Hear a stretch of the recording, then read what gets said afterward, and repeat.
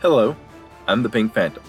Welcome to my podcast, where we will go deep into the lair of the purple worm instead of down into the rabbit hole, where we'll voyage into the astral realm of my mind and explore the verse of nerd culture.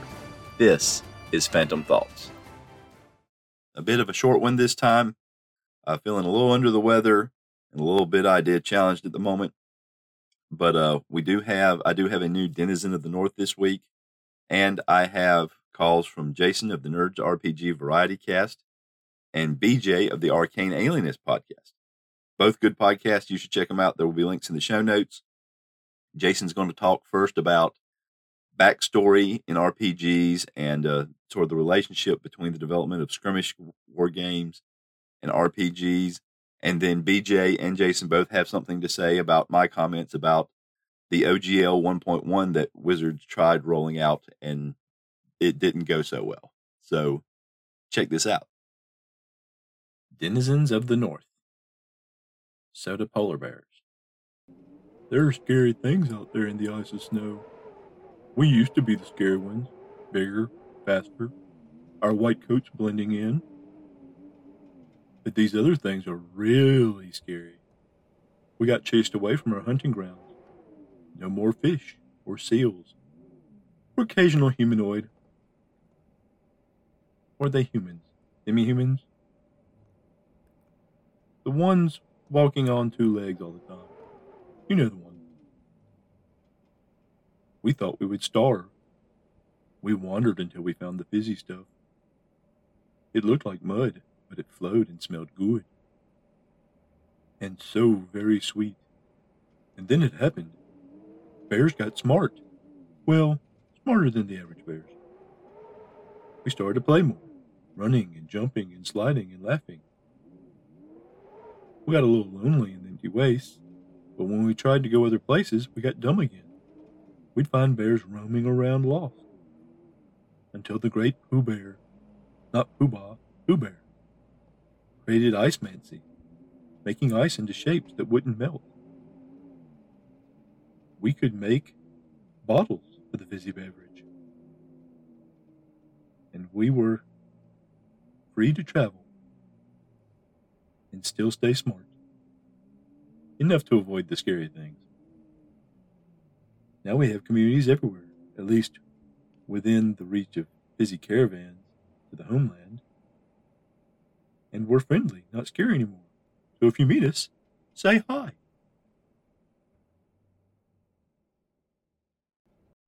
Hey, Pink Phantom, Jason here. Just listened to your latest episode, 35. And, yeah, I don't think you need a backstory, though, to get into role-playing. I'm sure there's a correlation there between people that like having deep backstories and them liking to get into role-play.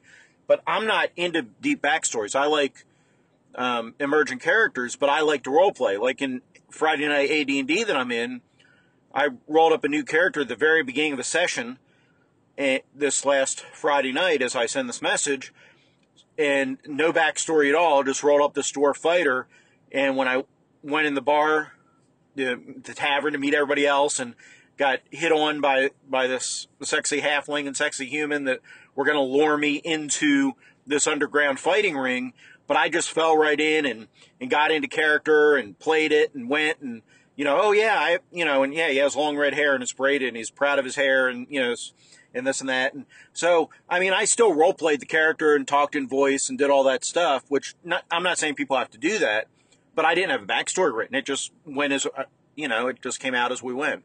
So I don't think they're mutually exclusive.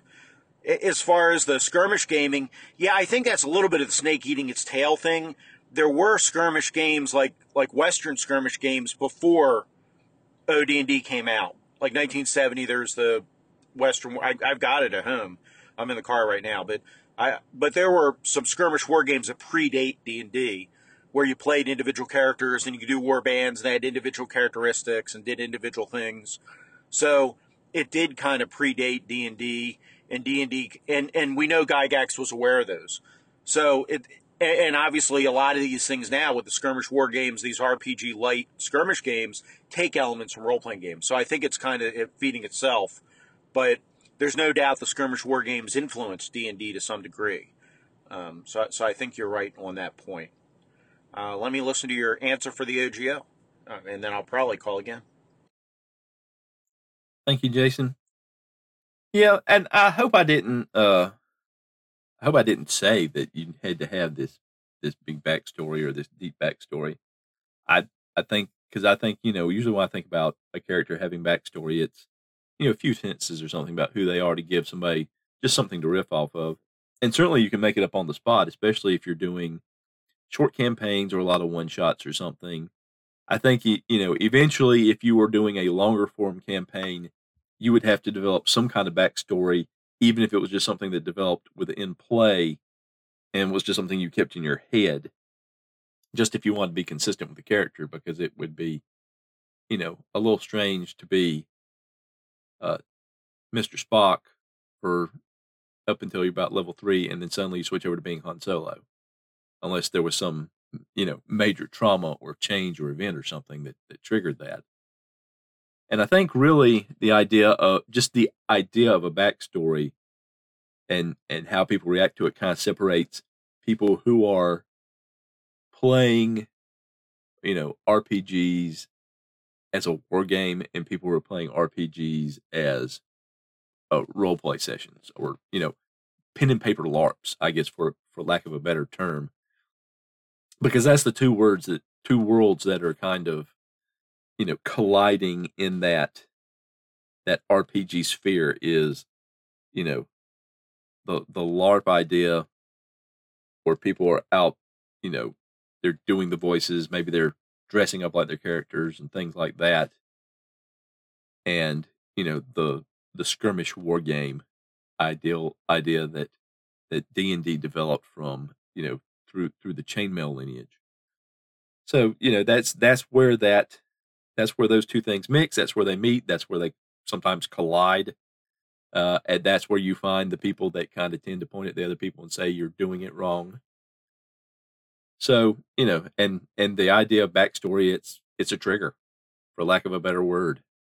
And it's funny because the people who are usually triggered by the term backstory are also the ones that laugh at other people for having a trigger. At least in the different parts of the social media universe that I've seen, anyway. So thank you for the call there, Jason. And for anyone listening, if you want to hear more from Jason, he has his own podcast, the Nerds RPG Variety Cast.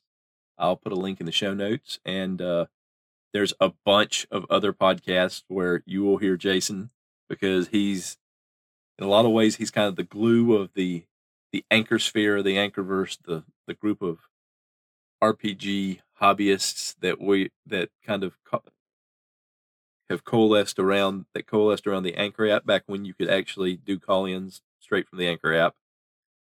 He calls into almost every show. He has something good to add to almost every show, and it's just really amazing. So I'd urge you to check out his podcast, Nerds RPG Variety Cast.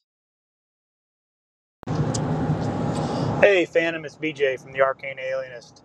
I just want to say I appreciate your comments the last few episodes about whatever's going on with Wizards of the Coast and 1D&D and the open gaming license. I mean, I guess it's one thing to follow it and have an opinion on the topic, but you're right. The people need to stop running around with their hair on fire.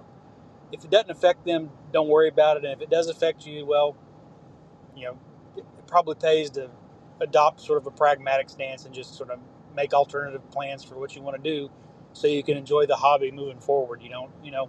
So again, I just appreciate your efforts to be sort of practical and positive and optimistic, and just trying to, avoid the hyperbole and the outrage and the screaming and yelling. So keep up the good work. Talk to you later. Okay, listen to the rest of your episode. I think you've nailed it on the head. I love your take on this, and I'm with you 100% here. Regardless of what Wizards does, it's their stuff. I mean, I know people get outraged, but you're right, 100% right. I do understand the desire to have some kind of unified language, some kind of license, or maybe Creative Commons, that lets people use a unified language so everybody's not coming up with their own term for health or hit points, right? And luckily, Matt Finch of Matt Finch, the guy behind Swords and Wizardry, is doing his own version, his own OGL thing. So we'll see what that looks like. I know Paizo and a bunch of the big companies are doing something called ORC, but let's be fair, they're not friends of the little guy either. And I worry about morality clauses and things like that being put in Paizo's, where I don't think we're going to see any kind of morality clause or any of that nonsense in Matt Finch's. So I'm interested to see that. And creators can also use Creative Commons, like you're putting your podcast out. And there are ways to use Creative Commons to do this as well. So I understand the desire to have unified language, or be able to use unified terms. I recommend Matt Finch's video on this because he talks about terms in there and how, like you talk about, it's more the way the stat blocks are displayed and series of words in the document, things like that. But I think you're right. I think you just move forward, you do your own thing, and what it means is you can't copy and paste anymore. You have to actually write out all the stuff yourself and use original language when you're writing it, which isn't that big of a deal. It's a little more work if you already have a bunch of stuff published. I'm not disagreeing with that. But for new products, so I feel for everybody that's being impacted by this. I really, really do. But I think you've nailed the way forward. Thank you for putting that episode out. I'm curious to see other people's opinions. But, yeah, the outrage doesn't help. What we need to do is fix things. I know Joe Salvador over at Raven Got Games is working to rewrite all of his products to be OGL free, and he's putting in the elbow work. He's putting in the hard work and elbow grease, I guess. Anyway, he's putting in the hard work. It's early in the morning and not enough coffee, and he's rewriting his game. So and they're going to still be out there, and I think that's the way forward. So thank you for doing that, and thank you for putting a level-headed, reasonable twist on this, or not twist, but commentary on this discussion. Take care of yourself. Talk to you soon. Thank you guys for the calls and the kind words. I think one thing that this whole brouhaha has really brought to the fore for me is that this is, for all the talk of how much product is sold and how much the hobby has grown and all of that, this is still just a hobby. It's not, I don't think it would fall into, except for a handful of people, the idea of an industry. I think, WotC and maybe Paizo and a couple of others are the only ones that you could say, well, yeah, this is a role-play gaming industry. Because it just seems like all the reaction is on the mindset is based from a hobbyist point of view and not from people who have had a lot of business experience, business interaction, because as much as it was like, the biggest thing for me was that maybe was a eyebrow raiser was the 25% royalty rate when you got over the $750,000 limit. That was maybe the only thing that really raised my eyebrow. Everything else seemed actually sensible for a big company to be doing. If you issue a license for your property and you're a large company, and I don't know that when the original OGL went out, WotC was a successful company, but I don't know that you could call it a large company. So they may have had a more hobbyist mindset back then too. But if you're a large company and you're issuing, a license for people to use your product and their product, you are going to want some control. And I think if some of the companies that have raised objections that in the past those companies have had licenses for something like, Star Wars or Lord of the Rings or something like that, they would probably tell you that the licenses they operated under had some of those sort of qualifications where there was a list of things you can't do with that license, you can't do within that license, or there was a clause in there that said, we're going to give these things we get to give these things a once over, or maybe if we see something objectionable, we're going to let you know and you have to take it out. Because big companies, they protect their property. They protect it pretty hard. And from that standpoint, I think the OGL 1.1 was still very generous. I mean, it let the hobbyist people do essentially what they were doing before, with the exception that they had to submit it for review.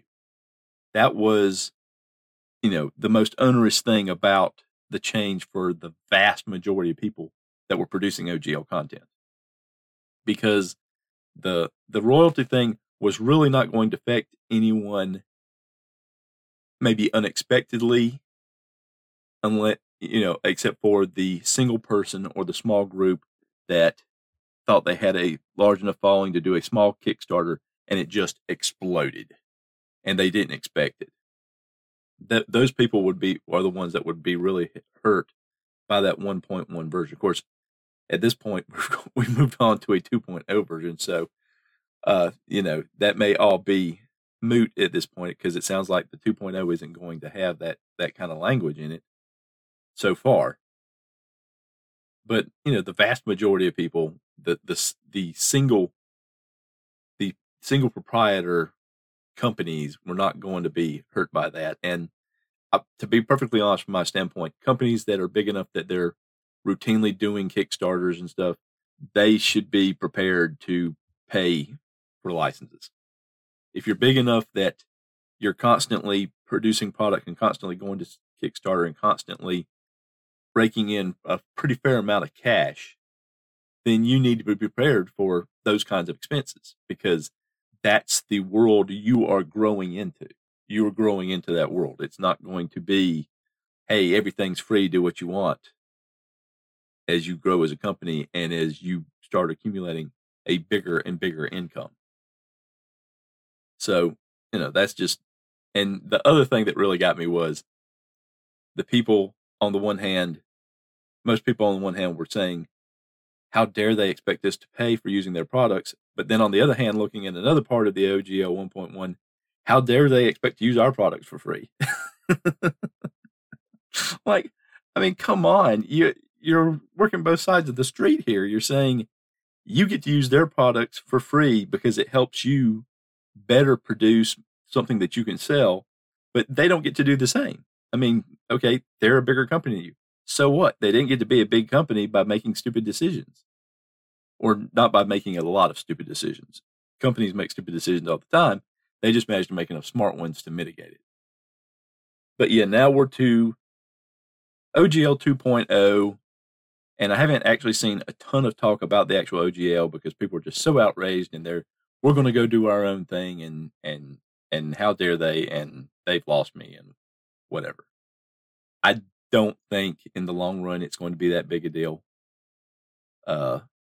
People canceling some of their subscriptions to some of the WotC subscription stuff, that had the biggest impact, or at least people say it had the biggest impact because that was when the statement came out. But I don't know. Nobody really knows. Even the insiders, I don't think, are telling us everything that's going on inside because they don't know.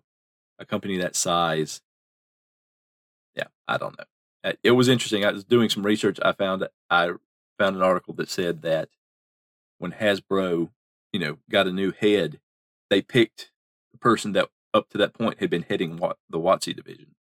So it's not like the decisions at the highest level of the company are not being made by somebody who hasn't been in this hobby space. So all the people saying, well, they just don't know what they're doing.